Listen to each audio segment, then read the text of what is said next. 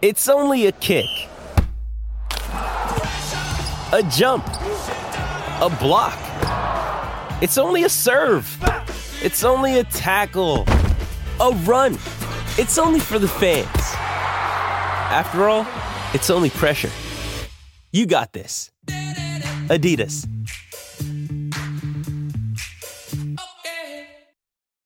When you need mealtime inspiration, it's worth shopping Kroger, where you'll find over 30,000 mouth-watering choices that excite your inner foodie. And no matter what tasty choice you make, you'll enjoy our everyday low prices, plus extra ways to save, like digital coupons worth over $600 each week. You can also save up to $1 off per gallon at the pump with fuel points. More savings and more inspiring flavors make shopping Kroger worth it every time. Kroger, fresh for everyone. Fuel restrictions apply. Oh, you didn't know? Your ass better call somebody!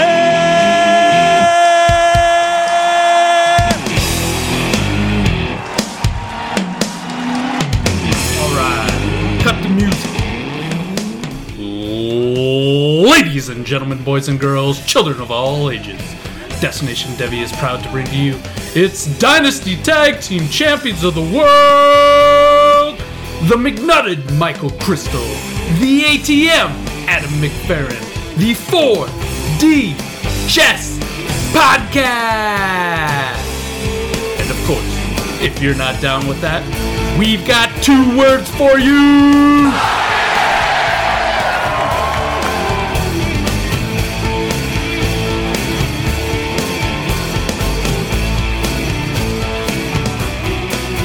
Hey, welcome back in, everybody, to another episode of the 4D Chess Dynasty Podcast.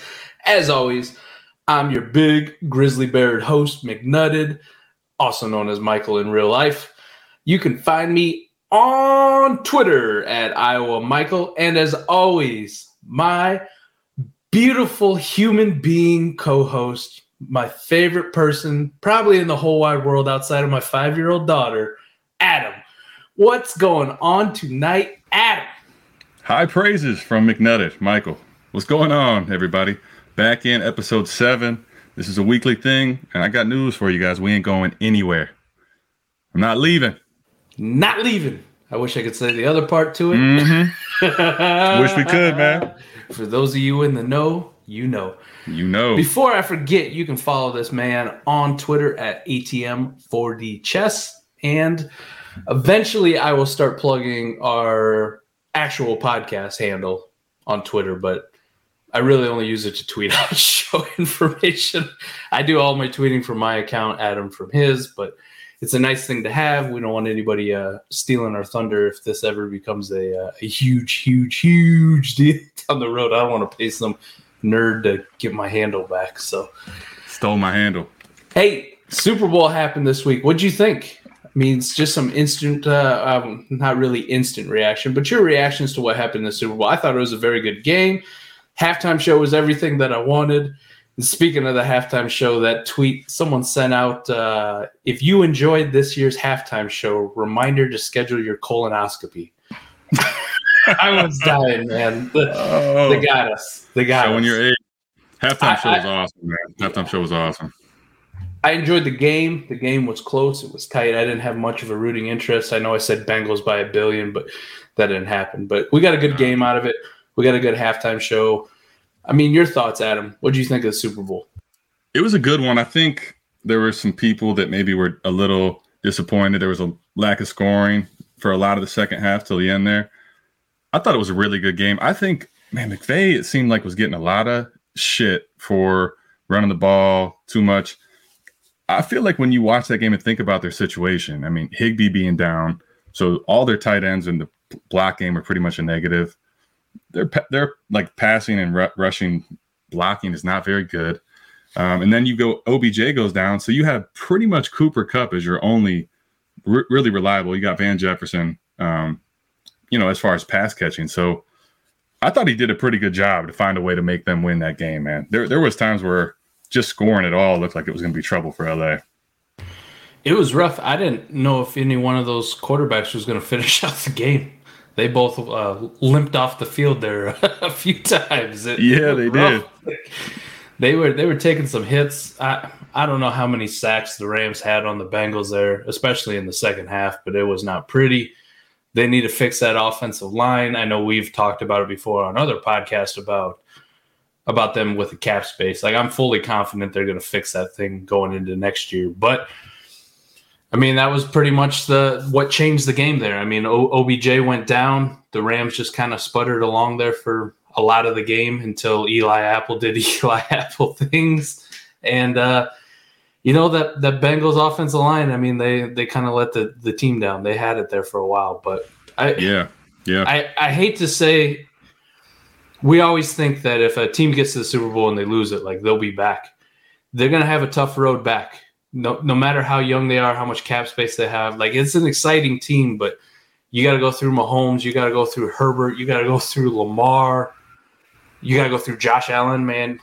That's a tough road to being at the top of the AFC for them next year in future years for, the next 10 years. So they had a shot. They had an opportunity. It sucks for them that they came up short, but a good year for them. History will forget them as the team who lost the Super Bowl. I mean, nobody really cares about to lose to the Super Bowl. Congrats to the Rams. Congrats to Aaron Donald. I mean, he kind of had me in my feels there, especially him tearing up like that and him talking after the game about how much it meant to him. Good for Matt Stafford, even though at times he played like Matthew Goff this year. It's good. It's good for him to finally, get some recognition. Yeah, number 16. I can't add 7. It's like the same thing. You couldn't tell. Yeah, man, it was a good game, but you're 100% right, man. The Bengals, as much as they could bolster that team around Burrow, getting back to the Super Bowl, no matter how good you are, is a tough thing to do. So, as much as we would like to see them back at some point, just from everything they got going on, it's not far from guaranteed. I'm interested to see what the Rams do. I mean, they're kind of in a tough spot. That offensive line obviously didn't look good for them either. They could not run the ball for shit. I'm not going to put a lot of stock into, it's the Super Bowl. It's the biggest game. Cam Akers only ran for like 1.3 yards a carry. Coming off of an injury, that offensive line looked horrible. I mean, a lot of times he's getting hit in the backfield, so I'm not taking a lot of stock up, stock down in my Cam Akers shares. No. Interesting to see what happens if OBJ comes back. I mean, I said it. Ray has said it. Coincidentally, I think I tweeted it out, and I hadn't watched his show on Monday. But if you got OBJ on Dynasty, I mean, sell him for whatever the hell you can get. A third, a fourth, some fab. It really whatever you can get in return. It's not cutting him to the waiver wire. Eventually, you might just have to cut. He might be the Gus Edwards, where he's just clogging up space on your roster. It's sad for him, but he's got a Super Bowl ring out of it, so I'm sure he really doesn't care too much. that jewelry is going to look nice. Yep, absolutely, man. He got to stick it to old Baker Mayfield. one nice jab and twist of the knife. It felt good for him, I bet. Man, it was either as a Browns fan, it's either your division rival is winning. The team that was supposed to finish in last in the division beginning of the season, or OBJ left and goes to the first team and gets a ring. So there was no winning as a Browns fan. Well, it's officially the offseason, the official time where we make our money, make our hay, the Dynasty offseason. We've been in full swing for a while. I mean, the playoffs for us ended in week 17. It's been off season ever since, but officially, and now it hits you. No football till, September. So here we go, Dynasty off season. So let's get into our topic tonight, what we wanted to talk about. Trading was going to be the topic, but we decided what we're going to do right now is dive into league size. And because best ball is becoming so popular, especially for Adam and I and a lot of the circle that we run in, yes, because people are doing so many leagues, best ball is so damn appealing. Yep. We're going to dive into the differences between best ball, lineup leagues, and then how the size of your league affects what you do, how many starters you have, how deep the rosters are. I get a lot of opinions on trade advice, and your lineup size does matter on some of these trades. The the basics of it is the smaller the lineups, if you're only starting 9 guys, you really want studs.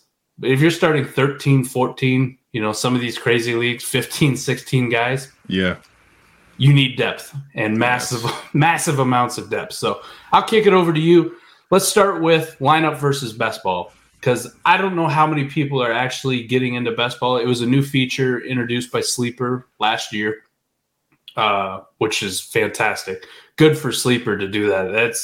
It's been a game changer for me. I know a lot of lineup leagues that I wasn't too interested in. I kind of went by the wayside. I found replacements, paid out, got bought out, whatever the case may be. It was like, this league isn't very active. I'm not enjoying myself as much as I can. I found a replacement. Here you guys go. But my best ball exposure has exploded.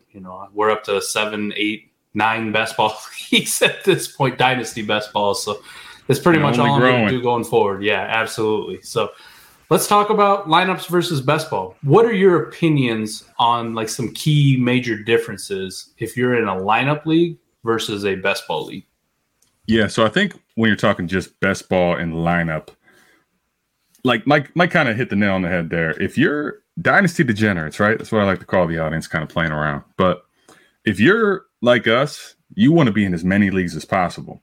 But when you start getting into 10 plus, 15 plus leagues, and you're setting lineups on Sunday morning, it can start to take the fun out of it. I understand there's a strategy aspect to people setting lineups and stuff, but setting all those on Sunday, it can take some of the fun out of actually watching football. So for Mike and I, we've really moved into best ball, and that's probably going to be the main league we're focusing on, the setting we're going to be doing moving forward. So when we're talking differences with best ball and lineup leagues, I think that it depends on league size. But when you're talking best ball and lineup, best ball, like in particular, there's a lot of things we can talk about. I want to talk about stashes though, because when you're in a best ball league, every single person that's in your roster has an opportunity, if they have a pop week, to make your lineup, right? So if you're rostering guys like Granson, Noah Gray, some of these guys that you think we have dynasty upside in the future, but they're giving you absolute zeros week in and week out, they're actually killing your best ball lineup, because you basically have 2, 3, 4 guys that have no chance to make your lineup. You want every single one of those guys to have a chance to make your lineup. Where in a lineup league where you're setting rosters, those guys are really nice stashes, because you don't need to insert them in your lineup, right? You probably have a taxi squad too. So you have 4 players that aren't even going to be needing to be put in your lineup, and then you have another 5, 6 which don't get lineup consideration. So like that's a subtle thing I think that gets lost between the two. There's a lot of differences I think Mike and I can get into here, but that was one I kind of wanted to start with, and then we can work our way into some other stuff too. For sure. As the resident champ of Ray's Bomb Squad 1 League, I can attest to exactly what you're talking about here. Heavy is the head that wears the crown. That's McNutted. I got to teach you guys all my secrets on how you take down these leagues. So Bomb Squad 1 is what I would consider, and I think you can back me up on this, a shorter bench best ball league. I think we're at 25 roster spots total. Yeah, it's not super deep lineup, or as far as roster size, and then it's also only a start 10. Yes. So it's one of the smaller leagues. The other leagues I commish that are best ball, we're drafting 35, 36, 37 roster spots, and it gets pretty damn brutal in those later rounds. Even the people that are like know what they're doing, we get to round 34 and they're like, why are we still drafting? Well, we want these guys off the waiver wire. Yeah.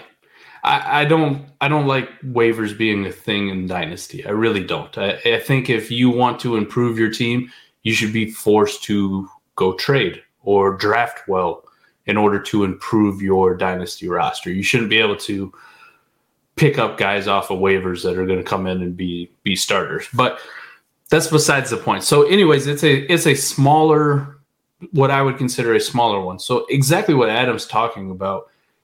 If you're in a competing team in that with a smaller roster, you don't have room or the luxury of stashing the Hunter Longs of the world, the Noah Grays, the Javian Hawkins might have been a stash for you. Jared Dokes for me. Muir Smith-Marset. I mean, the list goes on these guys where they don't carry a lot of dynasty value, but guys you'd like to have on your roster in case they do hit, like these long dart, huge upside kind of guys where you pay absolutely nothing for them, but you're hoping they explode. For me in that league when I was competing, and Adam can attest to this, I invested a lot in old crusty guys that no one would want, like the Darrell Williams of the world. I made a trade for Leonard Fournette before it was really like Uncle Lenny taking over and being Lenny Fournette for the rest of the year. Who are some other Devontae Booker. I mean, so I actually just noted this real quick when I was thinking about doing the show.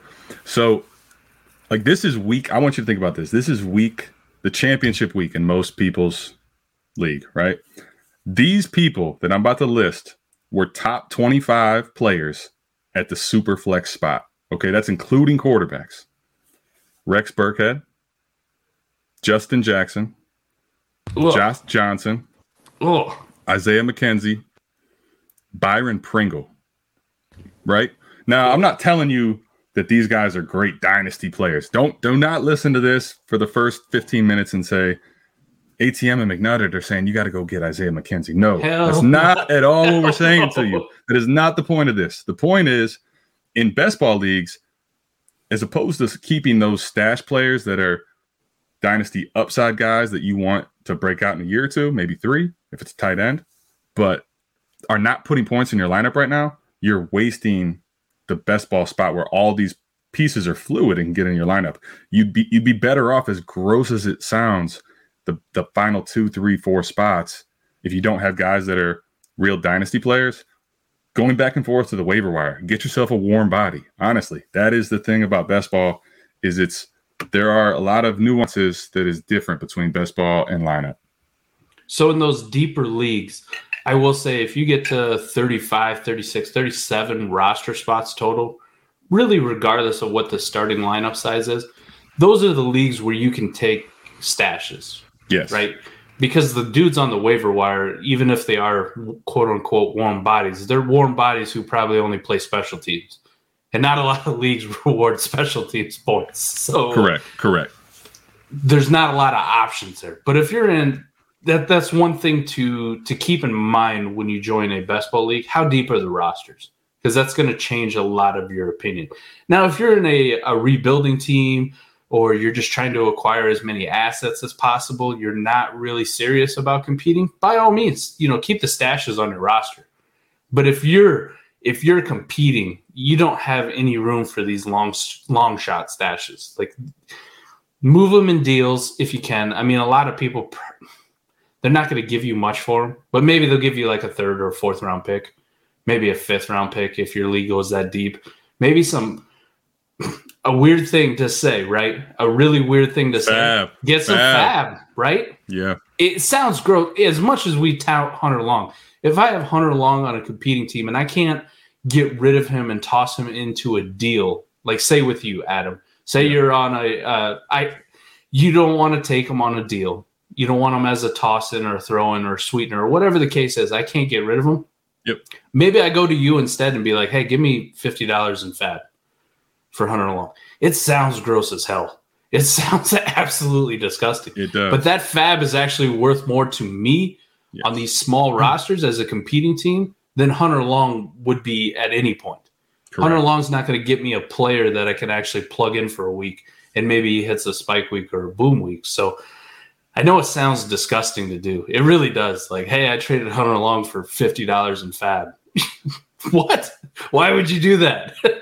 Well, listen, there's a rhyme and reason to why you do something like that. In week 16, if you need a spot start from a quarterback or you need that extra quarterback depth to get a guy like Josh Johnson, you now have that leverage to go out and get Josh Johnson. And maybe Josh Johnson's the reason that you make the championship or win the championship. So just a few little points there, especially on the roster size, I think is hugely, hugely important to evaluate when you're looking at best ball. For sure. And then that's a lot of the best ball stuff, right? And in best ball, I think another another big thing is you when we're doing deals, you need to honestly keep these things in mind. Lineup or best ball, starting rosters. How many starters do I have weekly? Is it 9? Is it 10? Shallow leagues, we'll call those. Start 12, start 13, start 14. These are deep starting rosters. There's a massive difference there, whether it's lineup or best ball. So like, for example, let's switch to lineup real quick. If you're in a lineup start 9 or start 10, you want, like Mike said earlier, you want the studs in this format because you can just juice up your starters. And even when you only start 9 or 10, I'm not telling you to just completely abandon depth because you need to have depth for injuries. It is so unlikely that any single dynasty team, fantasy team in general, makes it through the season with no injuries. You have to have a plan if those things happen. That's why you need depth. But you want the elite guys. You want in start 9 as many studs to put in that starting roster as possible. Then if elite guys go down, you need to have some depth to fill in for them as the plan. But what you don't want to do in those type of formats is have a bunch of the middling guys and you don't have the elite scoring in one spot here. And then on top of it, you're just going to have a nightmare of decisions. Who am I starting here, right? You got 4, 5, 6, 7 wide receivers that are all in the same value. Good luck picking who's going to pop. I know people want to say that's a skill, maybe, I guess, but there's a lot of variance to that too. I would say in any league type, you probably need depth, but there is a point like you're talking about where you have too much depth. Like if you have 6 wide receivers, but you can only start 4, or every week you're going, who are the 2 odd guys out? Like you almost hope a couple of them are on a bye, or maybe have a hamstring. You know what I mean? Like, as shitty as it to like want your own players to not be out, it makes your decision easier. At the quarterback position, you also face that quite a bit. I don't know how many times, especially in lineup leagues, I'm sitting there going, well, who's got the best matchup? Like who faces the worst defense? And I don't know how many times I picked the wrong guy. That is my biggest complaint about lineup leagues. A lot of it is luck. There are some people out there, and I will fully acknowledge, some people are extremely good at ranking weekly matchups and picking the best players. I am not one of those guys. This is also why I prefer Dynasty, because I prefer the long game. I don't want to play year to year. I don't want to keep constantly having to redraft. I want to use my long-term outlook, my approach to get my advantage in these leagues. I don't knock anybody who's good at redraft. I actually applaud, like, wow, you are fantastic at redraft. I don't know how you do it. I don't have the patience to study or scour the waiver wire every week, or to study lineups and go, all right, the Raiders give up the third most passing yards, and the game's going to be wet. And the last time Tannehill played in a wet game, he put up this many yards, and he's my start of the week. That's some dedication. I would rather think about how I can bend over my league mates in a trade and get that maximum kind of value. But to your point about it, lineup leagues specifically, the shorter the starting rosters, the more important having the studs becomes. The deeper the starting rosters, the more important your depth becomes, but to a point.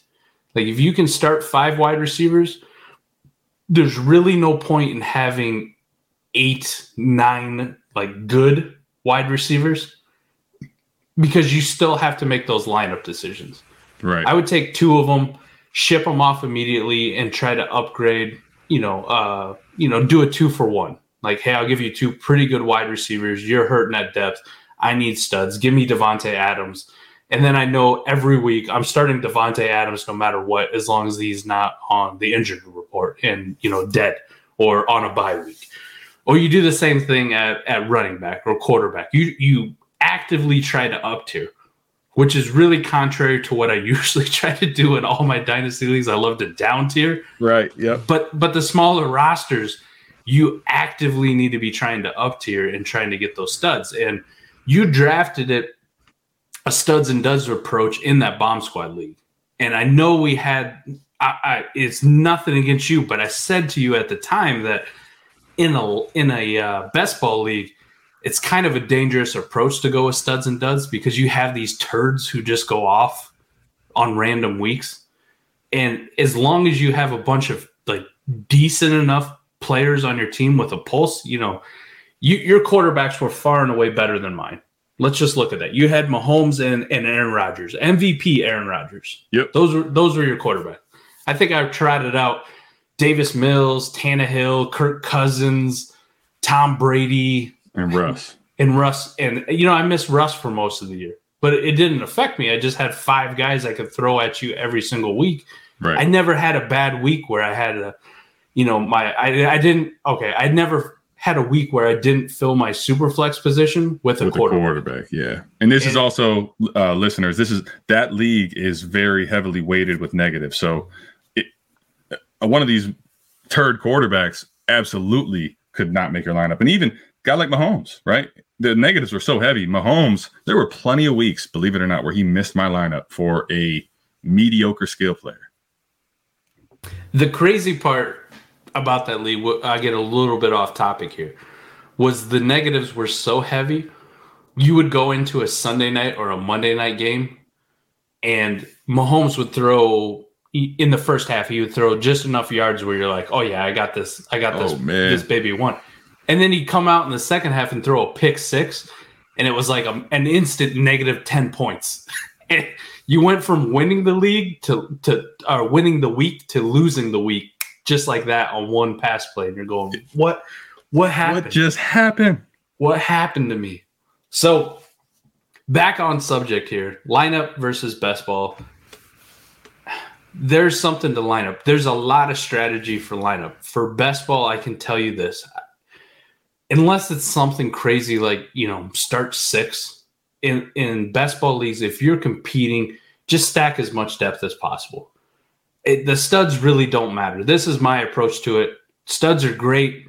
They bring you more trade value. But if you're competing, down tier those studs and fill out your roster. So if it's 30 players deep, I hope that all 30 players have a chance to make your lineup every single week. If you've got a guy on injured reserve, even though he may be a star, I think I did that exact same thing with as soon as DJ Chark and Juju Smith-Schuster got hurt. Correct. I said, they're going to be zeros for me, right? I got a small enough bench.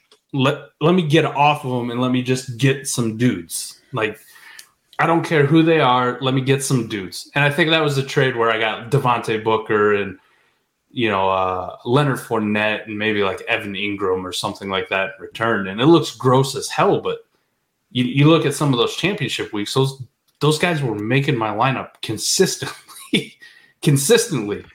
Yeah. And it's not like my running backs were absolute turds. I think I had Javonte Williams and Josh Jacobs and I don't remember who the hell the other guy Montgomery was. Probably, I think. Yeah, David Montgomery, yeah. And the other thing to keep in mind, too, Javonte, early part of the year, wasn't someone you were heavily relying on, right? Because he wasn't doing all that much out of the gate. So there were some times where you had to wait on him and you still took home the trophy. So yeah, I think the best ball thing for sure, I think you're right where you want as many people that have a shot to make your lineup as possible. I wouldn't say ignore the studs completely, but if you have to put so much consolidation into a stud that you're losing 2, 3, 4, especially starters, you got to really ask yourself, is this wise? Because like for me, my team in that league, it was good. I had a lot of studs. I had Kelsey, Adams, Mahomes, Rodgers, DeAndre Swift, Austin Eckler, a lot of guys that were great fantasy players this year.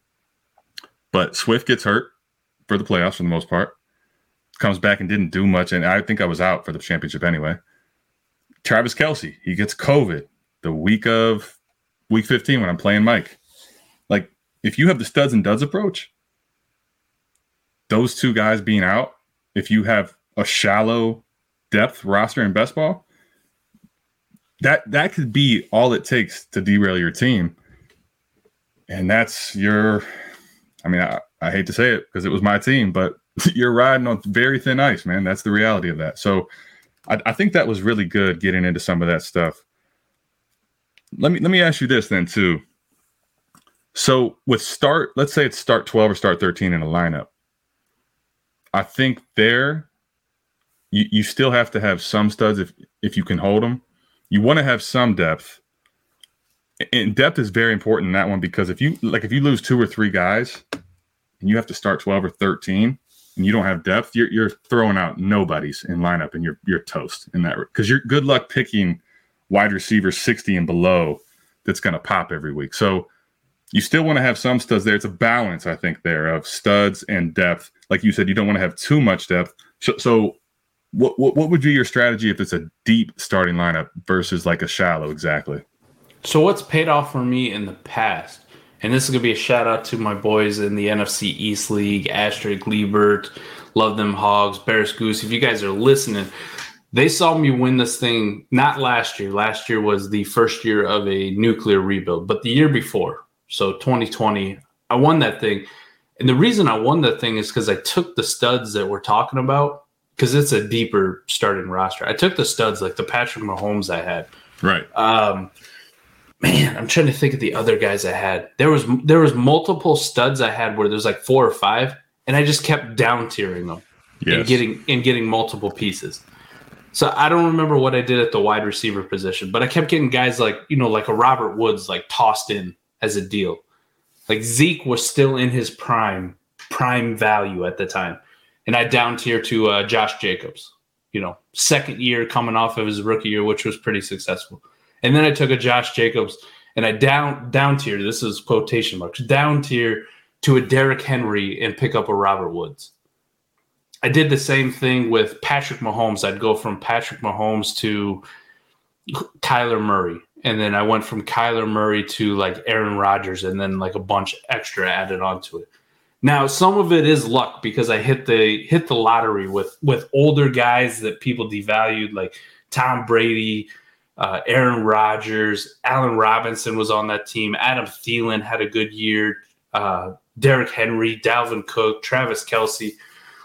But all I did was I started with an elite core of guys, and I was just like, every one of these positions I'm going to try to down tier. And sometimes I down tier twice. But the point is, there was guys who were sitting on my bench who would have been starters for other people, and it especially came to play in the playoffs where I'd be playing a team, and literally my 4th running back would be their best running back on their team. And even though that guy might be sitting in my flex spot or in regards to wide receiver, like, maybe Adam Thielen was sitting on my bench, that guy isn't playing against me. That's already a win. Right. Even if he's not scoring me points, he's on my bench, not scoring points against me, which is completely fine. As long as the other players in the lineup are decent enough to score like starter level points. They don't have to be elite studs. I don't need the Tyreek Hills. I don't need the Devontae Adams. In those deeper leagues, I'm a big proponent of depth. But like I mentioned earlier, it just can't be too much depth. I don't mind having 1 or 2 or 3 really good players sitting on my bench, ready to go at a moment's notice in case something bad happens. But I also don't want 4 or 5 of those guys sitting on my bench. I don't want 4 wide receivers that I can't start because I don't have enough positions just hanging out, because those are absolutely, completely worthless to me. So it's that weird balancing act where the smaller the roster, the smaller the starting lineup, the more you got to compress that and push for more studs, and then just kind of get some replacement level dudes to fill in. If you absolutely need to. Condense your lineup, man. Those deeper ones, you have so many more opportunities to get boned where you need that depth. Because you don't, especially those deeper starting lineups, you don't want to be starting like if it was this year, you don't want to have to be forced to pick the weeks Kendrick Bourne is going to be a good wide receiver. Like, I wouldn't feel very good starting Kendrick Bourne as in a wide receiver spot. Sure, he may go off, but there's a good possibility I get nothing from him. Absolutely nothing. So that's my philosophy on it. Does yours differ at all? No, I think that you really did a good job breaking that down. That's truly what I believe too. I think too, like what you were hitting on there at the end, just to kind of finish that, in those shallow lineup leagues, right? Start 9, start 10. Mike, I think, said this. I did too. Reiterating, you cannot just forego depth, because if you absolutely forego depth, you leave yourself exposed. Leave yourself a little bit of depth in those in case. Even if worst case scenario happens there, especially at wide receiver. This is part of why Mike and I do not like to invest early in startups or too much into the elite wide receivers. Last year, right? Let's use this year, for example.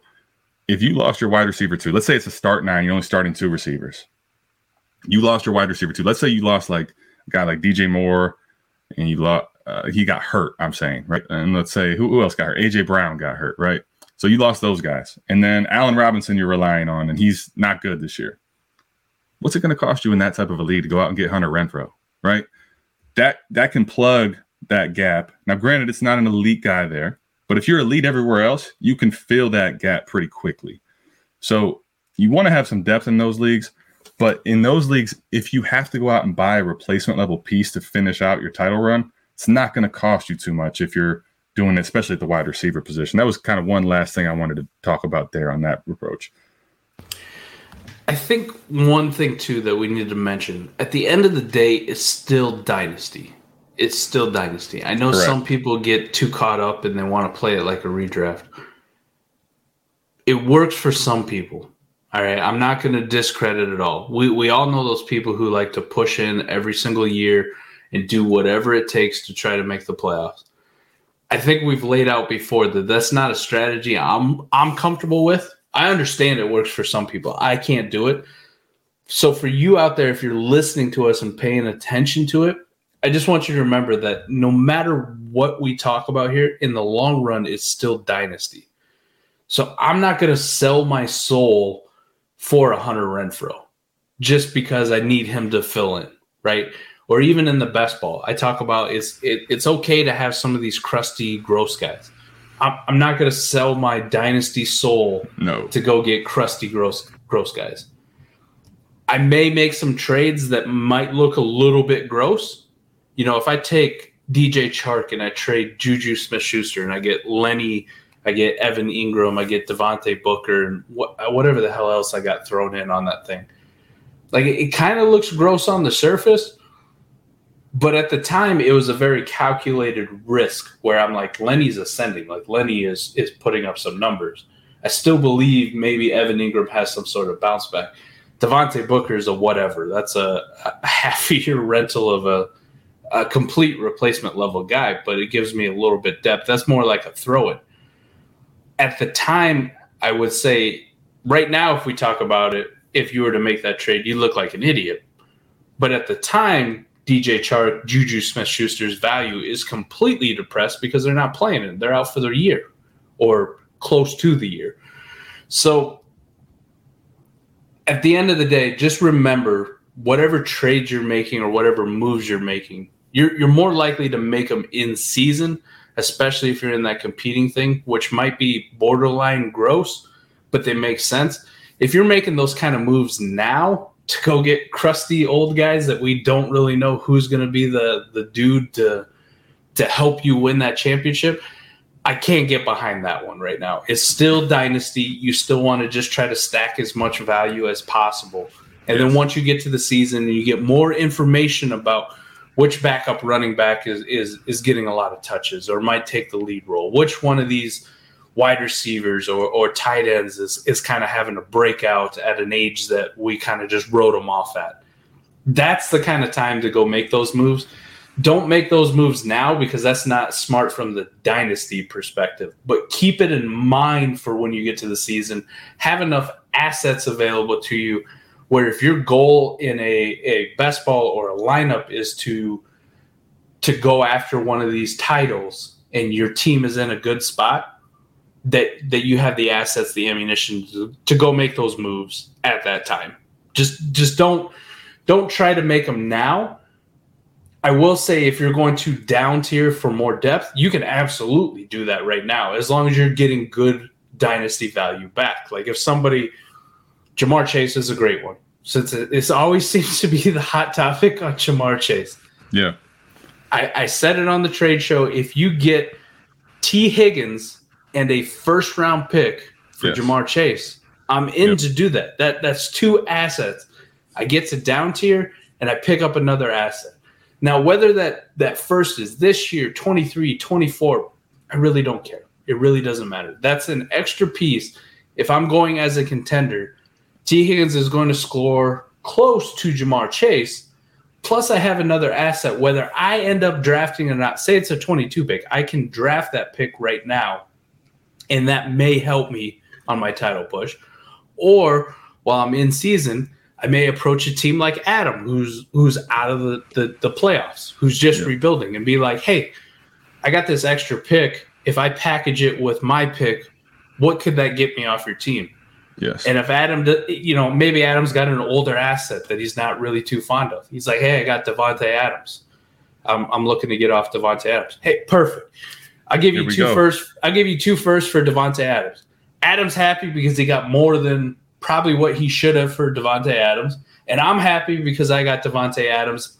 And I don't care if I get 2 or 3 more years out of Devontae Adams. I care about what Devontae Adams gives me right now. So that's the general gist of it.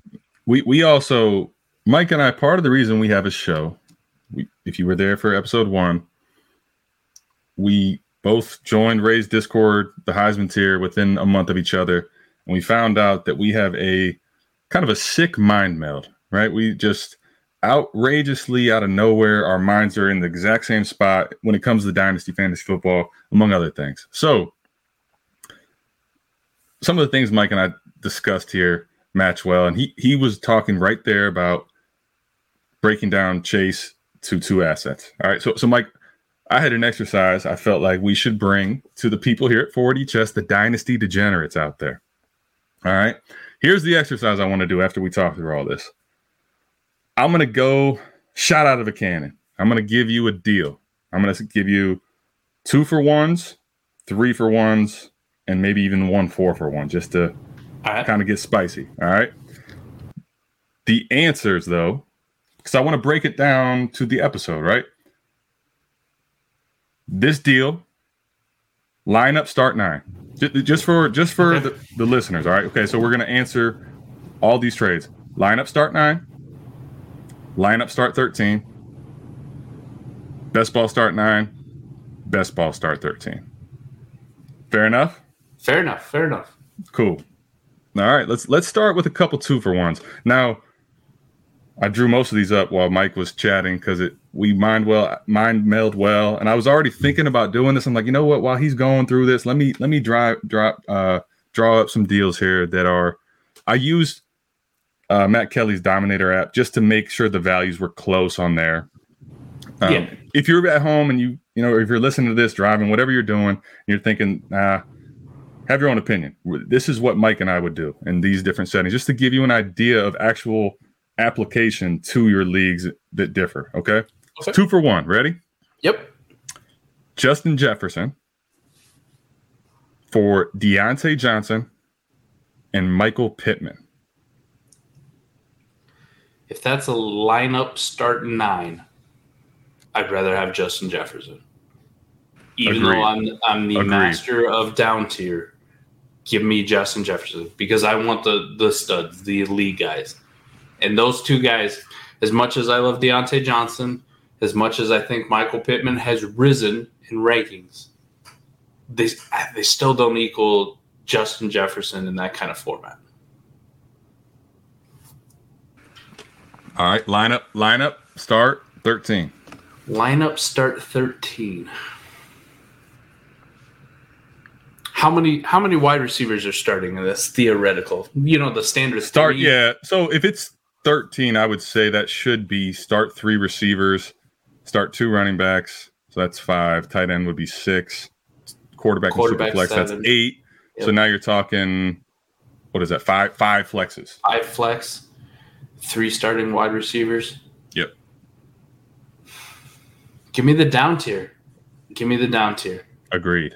As much as I love JJ, give me the down tier because I can slide Deontay into a starting wide receiver spot. I could probably slide Michael Pittman into my wide receiver 3 spot, which would actually be a pretty big advantage over what a lot of people are going to start in the wide receiver 3 spot.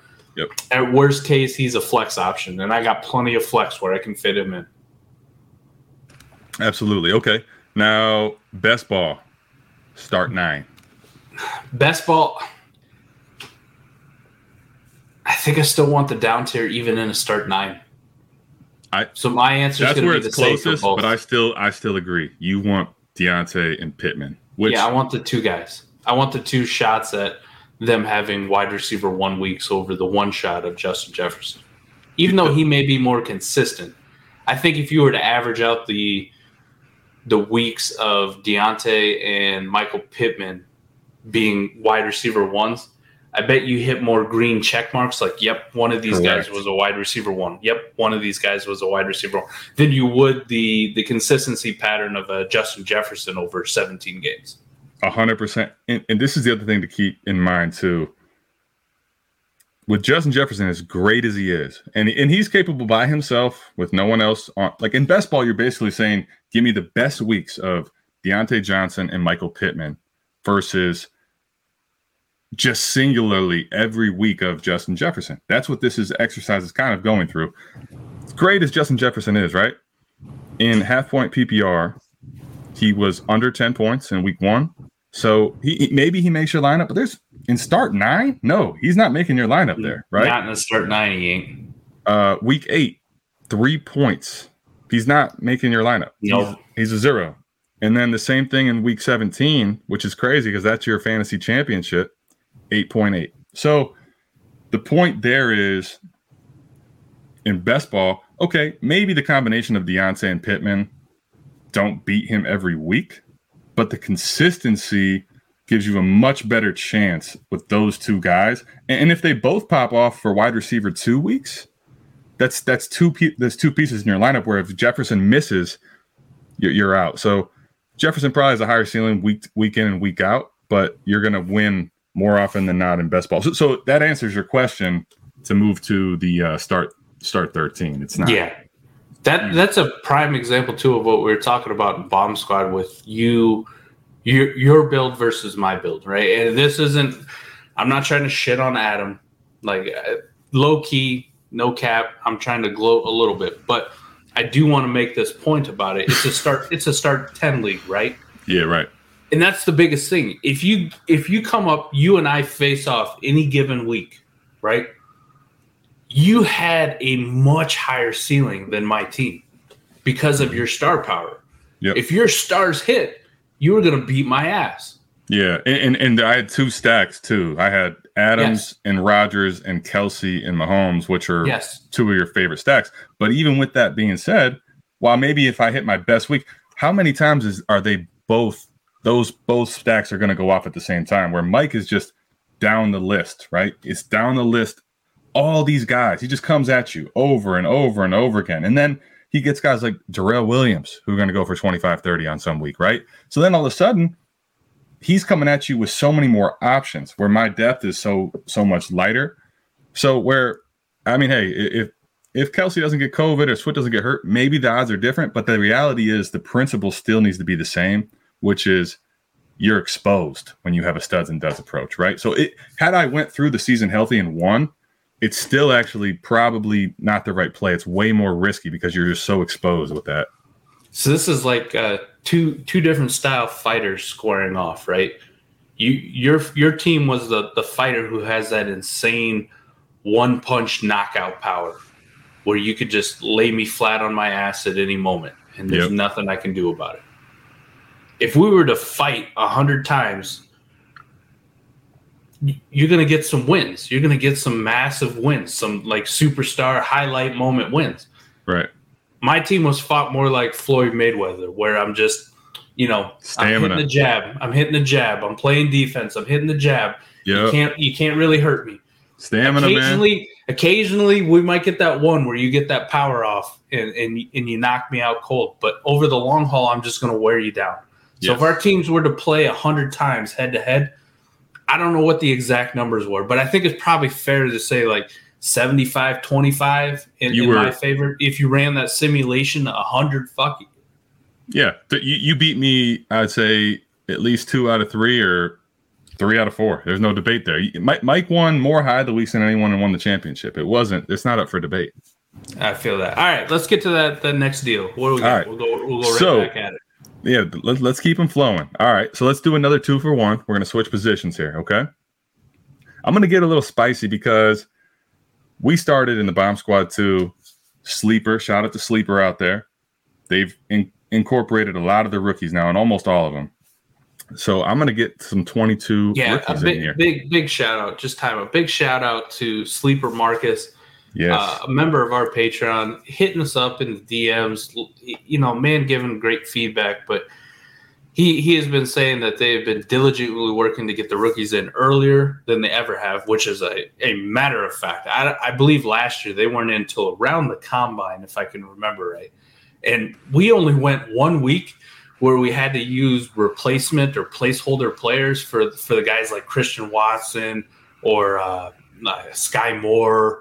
I'm trying to think of like some of the other ones that are in there. And then we come back this week, do a mock draft for our patrons, and all those guys are in there. They're all in there. 7 Sleeper days. Marcus, shout out. He goes, yeah, we got them all in. And then, by the way, we've updated the ADP so the second and third round guys look more accurate. They show up on your list more accurately. He goes, we're going to hold it here for a couple weeks. It's just going to be static ADP, but eventually, as more people get into mock drafts, we're gonna cut it loose, and then user input will take place, and the ADPs will be adjusted on the ranks. And I'm going, wow, like Sleeper is going hard at it this year, and I'm all for it, especially for a guy who just craves this dynasty, these rookie drafts, these mock drafts. So, big shout out to Sleeper. I'll let you get back to the point. Much like us, that trying to get better and make the process always finessing and working to make the process the best it can. That was in a week to have all those guys up. That was pretty impressive, man. So shout out to Sleeper Marcus. 2 for 1. Let's get back to it. DeAndre Swift for Travis Etienne and Isaiah Spiller. I think in that one, in a start 9 lineup league, give me the 2 running backs because of how volatile the running back position is. Even though I love DeAndre Swift, and we just talked about the wide receivers, I think that's probably where I draw the line right there, even in a start 9, because the running back position is so damn volatile. It is. Yes. I mean, DeAndre Swift, prayers up, I hope it never happens, gets hurt and misses the season.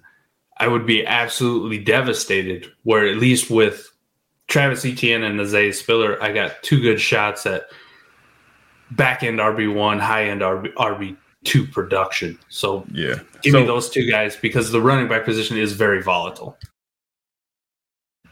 So with that being said, I mean, essentially, when we play this game, if you answer you want the 2 in start 9, like we can stop going through the rest because it's not worth it. So yeah, absolutely. That was based on Player Profiler Dominator's what do you want to call it? Trade value. So I would say the difference would be, and it's because of the way I tier things. If you change DeAndre Swift to JT, that's JT all day. Well, that's what I was going to say. And that's JT probably still in start 13 or 14. Yep. So I was going to say, let's do 2 things, actually. Let's make this 2 more deals. So let's instead of that, let's say it's Jonathan Taylor for those 2. And then what I'm also going to do is Swift for then Spiller, and I'm going to down tier ETN to someone else. So while you're talking, you do that. I'm going to work on this. All right. So if it's JT, I want JT in the start 9 for sure over those 2 guys. Yeah. Because JT is such that stud. I mean, he's health, even though I just said that the running back position is volatile, that guy remains very, very healthy. He takes care of his body, and he's a walking 20 to 40 point running back every single week, because he can house that thing from 80, 90 yards on a whim. Give him a crease, and he's gone. Yes. Swift, in the receiving game, I say if he gets some space, he's gone. But I really don't view Swift as that kind of guy where if the blocking's there, he's going to just house it. He has the ability to. He just hasn't shown it to the level Jonathan Taylor has. Like we have the film, we have the data, the miles per hour, the tracking to go. Like Jonathan Taylor can almost jog the last 20 yards because he's already out-sprinted the entire defense. Yeah, I mean, a great crease, great run for both running backs. Something that Swift may make 25, 30 yards. Jonathan Taylor has the ability to get to the edge and make that instead of a 30-yard gain or 25-yard gain, a 75-yard touchdown. That is sometimes that's just the subtlety of what makes the elite guy so much more, right?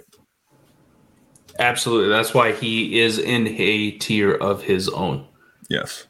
As much as I love DeAndre Swift and he's my RB2, he's your RB2. We can clearly identify that there's a Jonathan Taylor, and then probably when we do it on the Dynasty ranks, we were talking about it last night, that there needs to be like a gap. There needs to be like two spaces. Right, right. and then DeAndre Swift. That's what it needs to look like visually. So Jonathan Taylor start 9. Lineup start 9, sorry. Lineup start 13. Jonathan Taylor, Spiller, and Etienne. I think at that point, that's where I make the differentiation that I need to take the two guys. I need to take the double depth. Yep. Okay. Best ball, start 9. This is going to be one of the few times in best ball where I'm going to take the stud. I really am going to take the stud because of those. I'm glad you said that too, because it's the exception to the rule, but there are going to be times where the stud does outweigh the two. I agree with you here. In the start 13, I still want the two guys in best ball, but in the start 9 best ball, it's going to be, it really is. It's one of the absolute rarest exceptions where I go, JT is just something else. And he gives me such an advantage because he is so damn consistent. Correct. I bet if you look at his consistency over, like you did it for Justin Jefferson, being a running back of JT's caliber, I bet he doesn't have very many bad weeks, if any, over that time span. Correct. And the other thing too, 40 chess, that's what this is, right? Taylor in start 9 best ball still is so valuable. You keep him there. You'd want him there. But also with 4D chess, you take Taylor there, the value. Who knows what happens when injuries start playing, and you could end up trading Taylor away then to someone else for way more. 3 pieces that can make your lineup, and then all of a sudden you've won out. So I want Taylor in my lineup, and it also could work out where the value down the road, you can move him. So let's go on to a different one here. Najee Harris for David Montgomery and Breece Hall. The Iowa State tandem. The Iowa State tandem. In a start 9, I want Najee. Yes. Start 13, I want the tandem. Yep. And in best ball, both of them, I want the tandem. Tandem. Agreed. Yes. All right, let's go to tight end. Okay. 2 for 1. Mark Andrews for Pat Freiermuth and Dallas Goedert. Start 9, that's not even a question. Yeah. Absolutely not a question. Nope. Start Andrews. 13 of lineup. Man, I think I still want Andrews. Is that weird to say? No. Because the tight end is so damn gross outside of the elite guys? I think part of the exercise here, I'm glad you said that. Part of the exercise here is also understanding the position and understanding what's happening in the trade. Even in start 13, Andrews at the tight end position is such a difference maker because it's so shallow. So even though it is, you want depth there, your lineup, so you have to pick between those guys at your tight end spot. Give me Andrews. Best ball start 9, Andrews. Best ball start 13. Wow, this is a tough one. Because tight end 2, especially in best ball, if you don't got to pick them, give me the package in that one. Yes. I think give me the package in that one because Freiermuth, or who was the other? I don't even remember who. It's Freiermuth and Goddard. Either one of those two guys in a start 13 format in best ball could luck into 2 touchdowns. For sure. Easily. For sure. Yeah, I think. I don't have to make the lineup decision. Yes. In a start 9, I still want that positional advantage in best ball, but in start 13, I think that's where I make the differentiation that give me the stud tight end at that point or give me the 2 guys over the stud at that point because those guys could luck into touchdowns very easily on any given week. 100%, man. Okay, good. We are in full agreement on these. The tight end, Andrews for Pat and Goddard. Lineup start 9, Andrews. Lineup start 13, Andrews. Best ball start 9, Andrews. Best ball start 13, the package. 3 for 1. All right, let's go 3 for 1s here. Jonathan Taylor for Breece Hall, Elijah Mitchell, and Dallas Goedert. Lineup start 9, that's not a question. Lineup start 13, give me Jonathan Taylor. Best ball start 9, give me the package. And then best ball start 13, give me the package. 100%. This is, I want to go through this and then we can kind of devy it out actually. All right. So you want Taylor in the lineups, you want the package in the best balls, regardless of the lineup size. One more 3 for 1. You ready? Justin Herbert for Matt Corral, Malik Willis, and DJ Moore. Lineup start 9, give me Justin Herbert. Lineup start 13, give me the package. Yep. Best ball, give me the package for both of them. Yeah, agreed. I think this is – I think you could carve that up into a bunch of different players and values. I think the thing to keep in mind here is your lineup size and if it's best ball or lineup league with the elite quarterbacks in particular, right?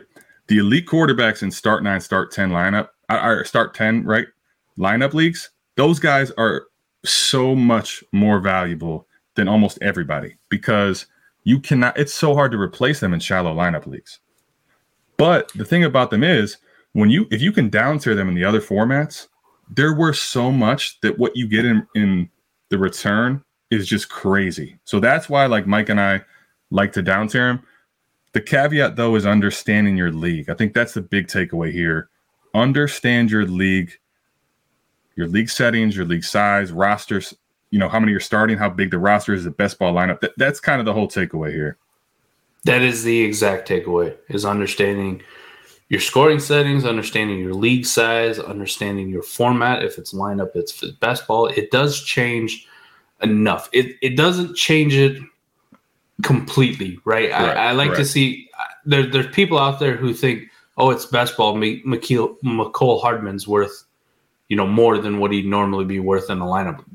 Not really. No, I mean, it's still McCole. He's still not a very good player. It's correct. The reality I think is here. If it's a deal that's close, right? When you look at the deal and the dynasty values, if you're like us, put startups to them. Start thinking about what these players are worth. Where are they going to go in startups? If you get to the deal and it's close, right? If it's in the neighborhood, that's when these type of exercises are pivotal.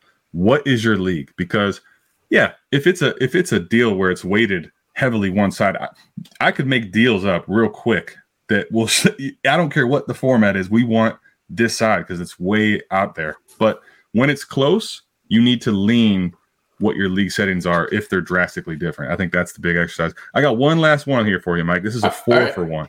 4 for 1. All right. Only way you can really get 4 for 1 is when you get to that elite quarterback tier, essentially, or Taylor maybe. So this is the one I got. Josh Allen for Zach Wilson, Drake London, Amon-Ra St. Brown, and Kenneth Walker. Start 9. That's a little tougher because so many people in it. Start 9. I'm going to caveat this by saying if it's start 9, I'm valuing it from a competing roster. Correct. I got to take Josh Allen. Against my better judgment, I have to take Josh Allen. In any other format other than lineup start 9, I want the package, period. I'm going to caveat this also by saying even in lineup start 9, that package is so damn appealing for Josh Allen. I'm already thinking about ways I can take those pieces and turn them into something else. Yes. Like maybe I don't get a Josh Allen back.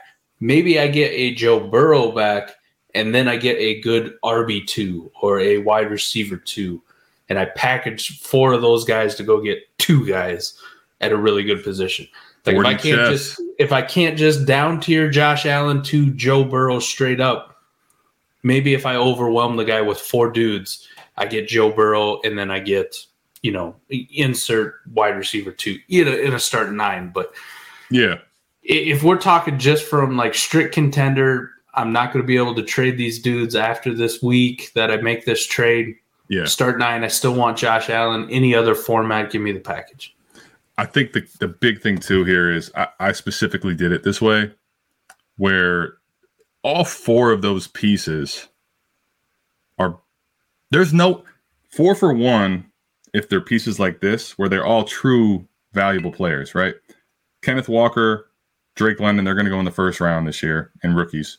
Amon-Ra is worth a first round pick. We've kind of been in agreement on here.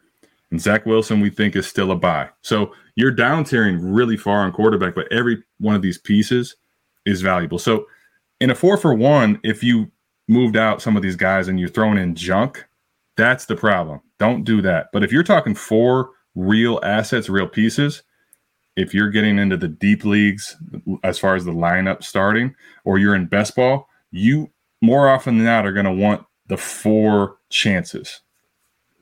I'm in full agreement, man. I think the big takeaway, like you had mentioned earlier, just kind of know what your settings are. It's going to differentiate or be tiebreakers in a lot of these deals that you're going to go out and make, or how you construct your roster. Mm-hmm. And it leads to a master segue point, because we could talk about this for another hour. We could continue for another hour easily. Master segue point right here. If you want more of this, check us out. Patreon.com/South Harmon. It's $1. You get in, you get the Discord, you get our extra podcast that we do. That thing usually runs 2 hours plus. I don't think we've done one lately that's been less than that, because we could just talk about Dynasty and strategy for hours. We chop it up. The Discord's dope too. You get instant access to us. You can put some of these deals in. You can give us the context of your trade, what your lineup is. If it's a best ball, if it's a lineup league, how many players you're starting, what the scoring settings are, any extra information you can give us, and we can give you the best possible trade scenario for you, or maybe ideas that you didn't think about. So, like I said, it's $1. Check us out. If you don't like it after a month, no harm, no foul. It was good to have you. I appreciate you supporting us, but that's it. For me, that's going to do it for us tonight, because we got to get out of here. Any last things you wanted to tell these fine people before we bounce? Not at all. Another episode in the books. This was a good one. I wanted to make something that was applicable for everyone listening to the podcast, to kind of give you some context. And like Mike said, if you liked any of this, come check us out. We have such a good, growing community. And even when Mike and I can't get right back to you, there's so many people in there that are learning and trying to get the same information as everyone else that's on this podcast or that's coming to our Discord. You should really come check it out. If you're listening an hour and whatever this is in, come check us out. I promise you will not be disappointed. Yeah, give it a try. I think what you mentioned there is one of the coolest things about the community that we're starting to build, and it keeps growing, is people are listening to us. They're taking what we do and applying. They're making some really good trades, really good deals within their leagues, and setting themselves up for great success.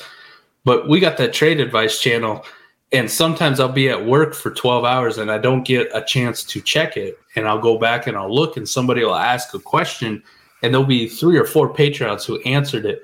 And I'm like, I don't have anything to add to it. You said exactly what I was going to say. Yes. It's a hell of a community that we're growing here. We appreciate everyone who's supporting us and following us through this journey. It's been incredible. For those of you who didn't get to see it or aren't aware, your boy McNutted made the trade show with Ray G. I'm still smiling to this day about it. It was an incredible experience being able to chop it up with him on YouTube, breaking down trades and diving into the way I would approach it. So it's been fun. This journey has been wild. We appreciate you tapping in. If you've listened this far, you're obviously either just left it on in the background while you're doing something else, not paying attention, or it just coming back, or you really enjoy what we're talking about. So that's why, I want to put that Patreon out there. Reach out to us on Twitter if you ever have anything, at Iowa Michael, at ATM4D Chess. That's going to do it for me. I'm going to get way too long-winded if I keep going with this. That's it. If you want to come check us out, do it. If not, please remember, we're not going anywhere. We're coming back every single week right here. We'll be here week in and week out, giving you the good stuff, the best we can every hour, once a week. And just remember, when your league mates are playing chess, play 4D chess. That'll do it for us. Peace out. Peace.